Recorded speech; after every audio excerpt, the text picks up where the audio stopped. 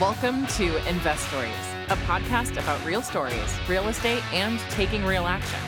Join hosts John Hooper and Kyle Robertson as they talk investing, mindset, and taking that first step. We all have a story. What's yours? The Investories Podcast.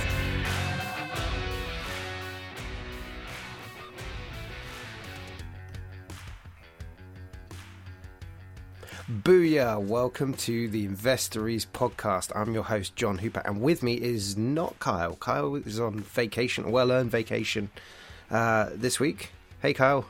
Hope you're having a great time. And so you just got me, unfortunately, but that's fine. We've got a great episode ahead. We're talking to Patrick Legenzoff. Patrick is the sober investor, and his story is incredible. We touch upon so much, sobriety, which I struggle with.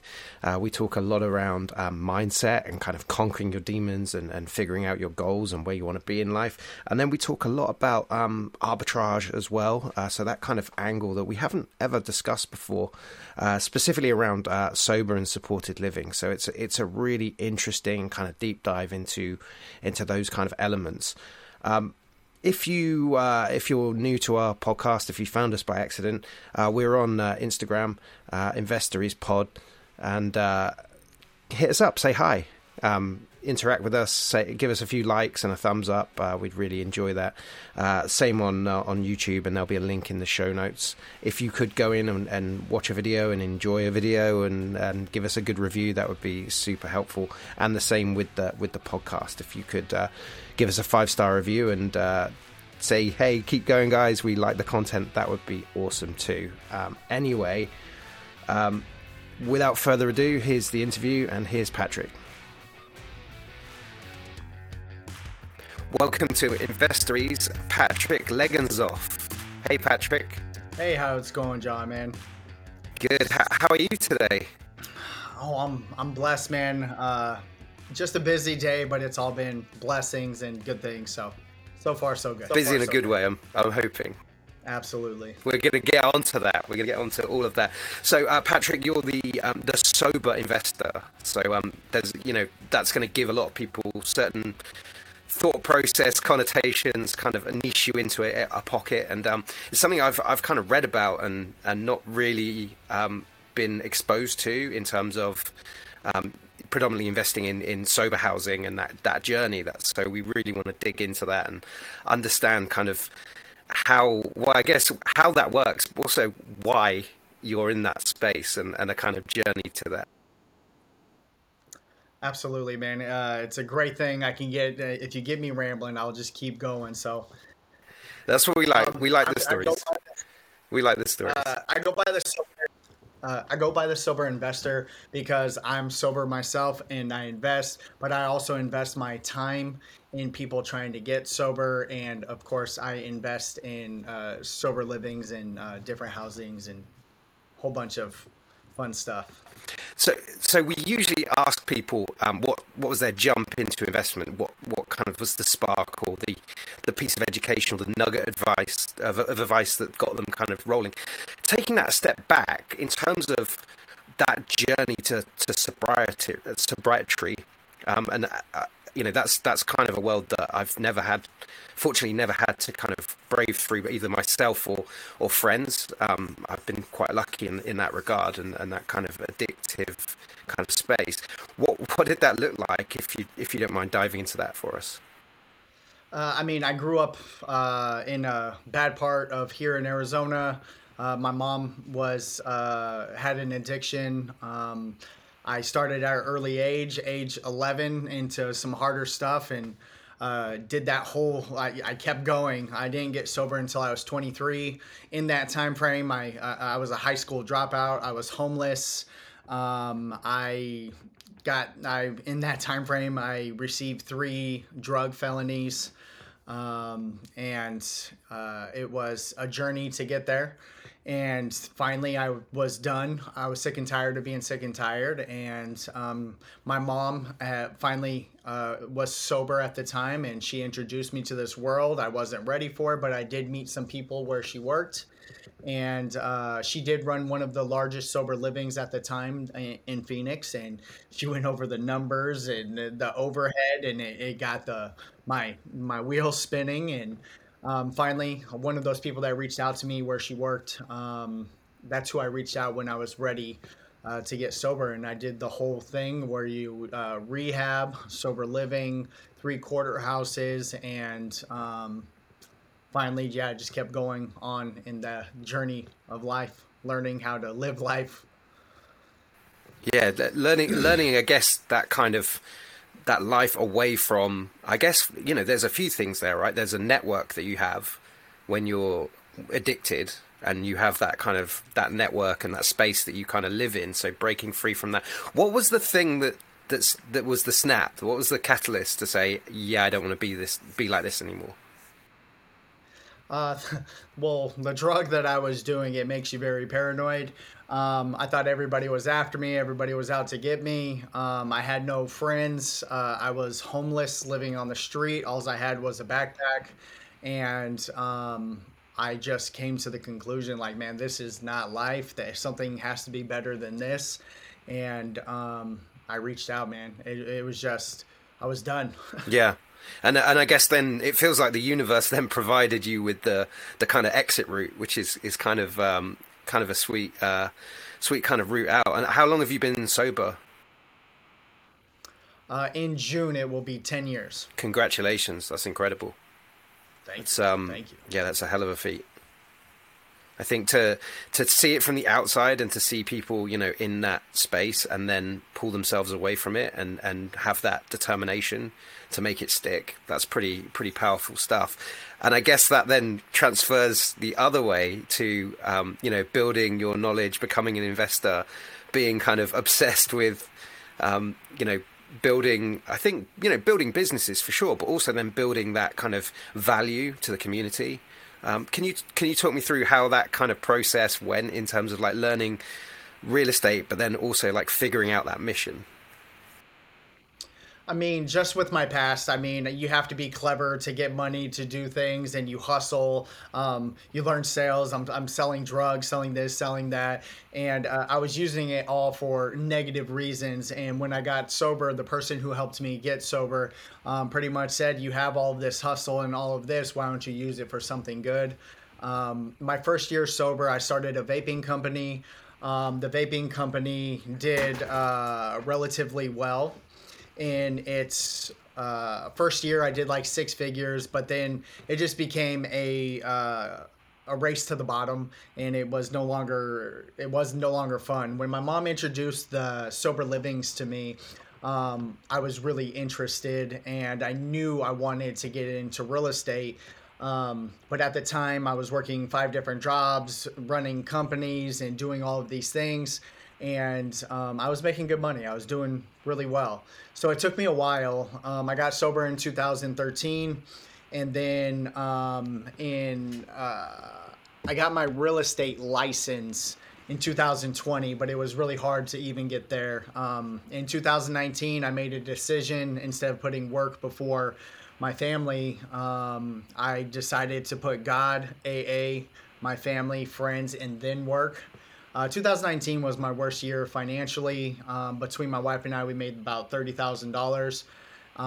And I had a lot of time on my hands. And so I started studying to be a real estate agent. Before I started that process, I looked on Google and seen if a felon can get his real estate license. And everything I read said, probably can. And then I spent the money, took the test, passed the test, and then I looked one more time and it said you might not be able to. So I started the process of getting my record set aside. Here in Arizona, you can't get expunged, you can get it set aside. That took some time, and I had a crazy experience of the people that I met with God working in my life during that time to get me to where I am at right now. And eventually, I was able to get my real estate license. So talk us through that educational piece. Is there specific books or courses or kind of people that you tapped into? So at this time, my mindset is still not right. I still got hustle, but I'm still waking up whenever, no schedule, no nothing. And that crazy story. So I was still bartending at like mansions and parties while I was waiting to get my license. And one day I went to a party. And at this party, there was a cornhole game. It had like a roof. It looked like a house. And I looked the company up, and it was Stunning Homes Realty. And the owner of that was Steve. And so that was my contact. I started talking to him, saying, hey, you're in real estate. I told him that I already had my real estate license. And he was like, well, you hit the jackpot. Every large investor, company, agent is going to be here tonight. And at that party, I didn't know how to talk the talk, but Jamil Damji was there, Pace Morby was there, Steve Trang, was his 40th birthday, Zach Keeps, Templeton Walker, all of these people are here. I'm getting business cards, and I had done my YouTube university hearing about wholesaling, astro flipping. I thought it was a complete joke and a gimmick, but listening to the conversations at this party, it was mind blowing. Like, I just flipped an 8 unit for $1 million. I just flipped this. And these guys were genuine, talking to each other. And I was like, I have to be a part of this. At the end of that party, Steve Train gave me his number to come in and to hang my license with his brokerage. And again, the record hadn't been set aside. The record 3 days later got set aside. I met with him, hung my license with him. He was a wholesaling business coach. I hung my license with him, and his goal is to make 100 millionaires. Again, I wasn't ready for it, and he knew that. So he did a wholesaling course. I didn't have the money at the time. I borrowed money to go to this course because I wanted to be a part of whatever he was doing. It was $5,000 that I borrowed against a credit card and from a family member. And it was like a fire hose. I'd never made a cold call in my life. But I took that information. I started sending out text blasts, and I was still working at my restaurant job. And I thought I found a deal. Somebody on this team said, reach out to this guy. I reached out to this guy. He said he would take a look at it. And mind you, this whole time I'm looking for sober livings, calling for rent by owners, calling Zillows, doing all these things, trying my hardest to get a sober living to rent to let me do this business. And everybody is telling me no, no, no. That guy who I sent a deal to, an hour later, I'm at my restaurant job. This guy walks in, dozen bouquet of roses. And I'm like, why does he look familiar? It was the guy who I sent the deal to. And he sat in somebody else's section. I paid that server to wait on that gentleman. That gentleman now is one of my best friends. He is a mentor, and I probably have 30 of his houses, and I've bought 10 houses from him personally. And that's just how God works in my life, and being persistent and speaking stuff into existence. And the laws of attraction, the more you talk about it, the more it comes to you. So with deciding kind of on sober living as a strategy, was that kind of always the plan? Was it the service and kind of, you achieved what you achieved with your sobriety, which I can't say that word. I'm really struggling with it. Was it then wanting to be in service and wanting to help other people? Is it that simple? I had been sober 6 years at this point once I got my real estate license. It was always a point to help people, and I had been there. My first sober living I went to, I was fresh out of rehab, no job, no experience, no nothing, no money, and somebody gave me an opportunity on a promise to pay and gave me a bed in hopes that I'd get a job and pay them back. And I am so thankful for that opportunity because it got me to where I am now.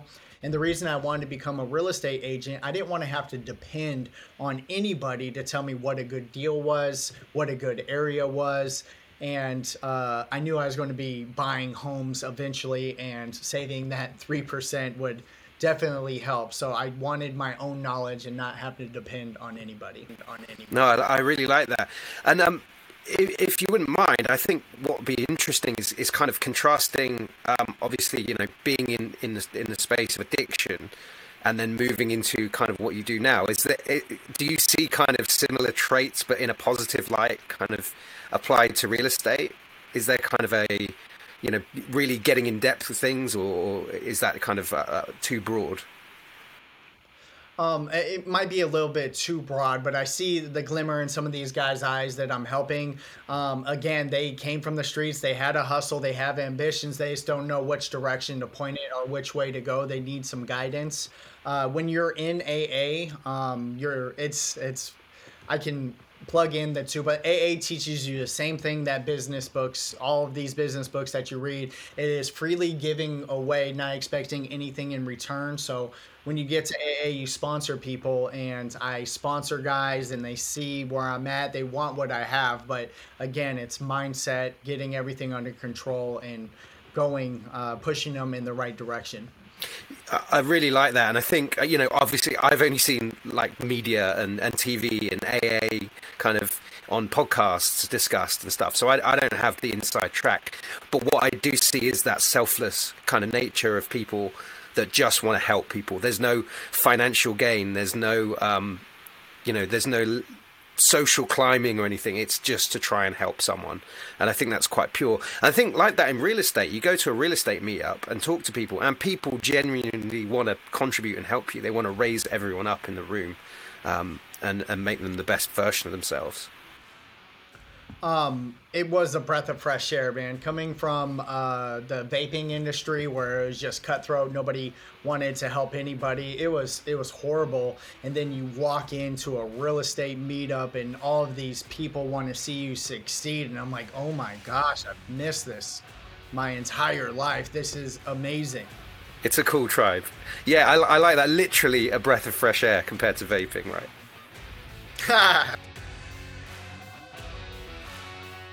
Thank you for listening to part one of this amazing interview.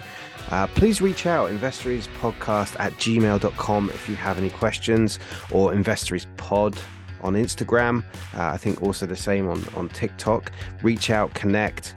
We're always happy to hear from you, happy to get questions, and we'd love to get you on the show if you want to come on and discuss any questions you have, or anything you're thinking about, or any tactics or strategies.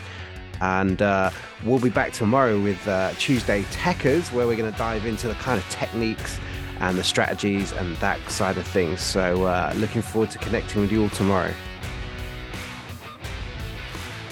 Thank you for listening to the Investories Podcast. We all have a story. What's yours? The Investories Podcast.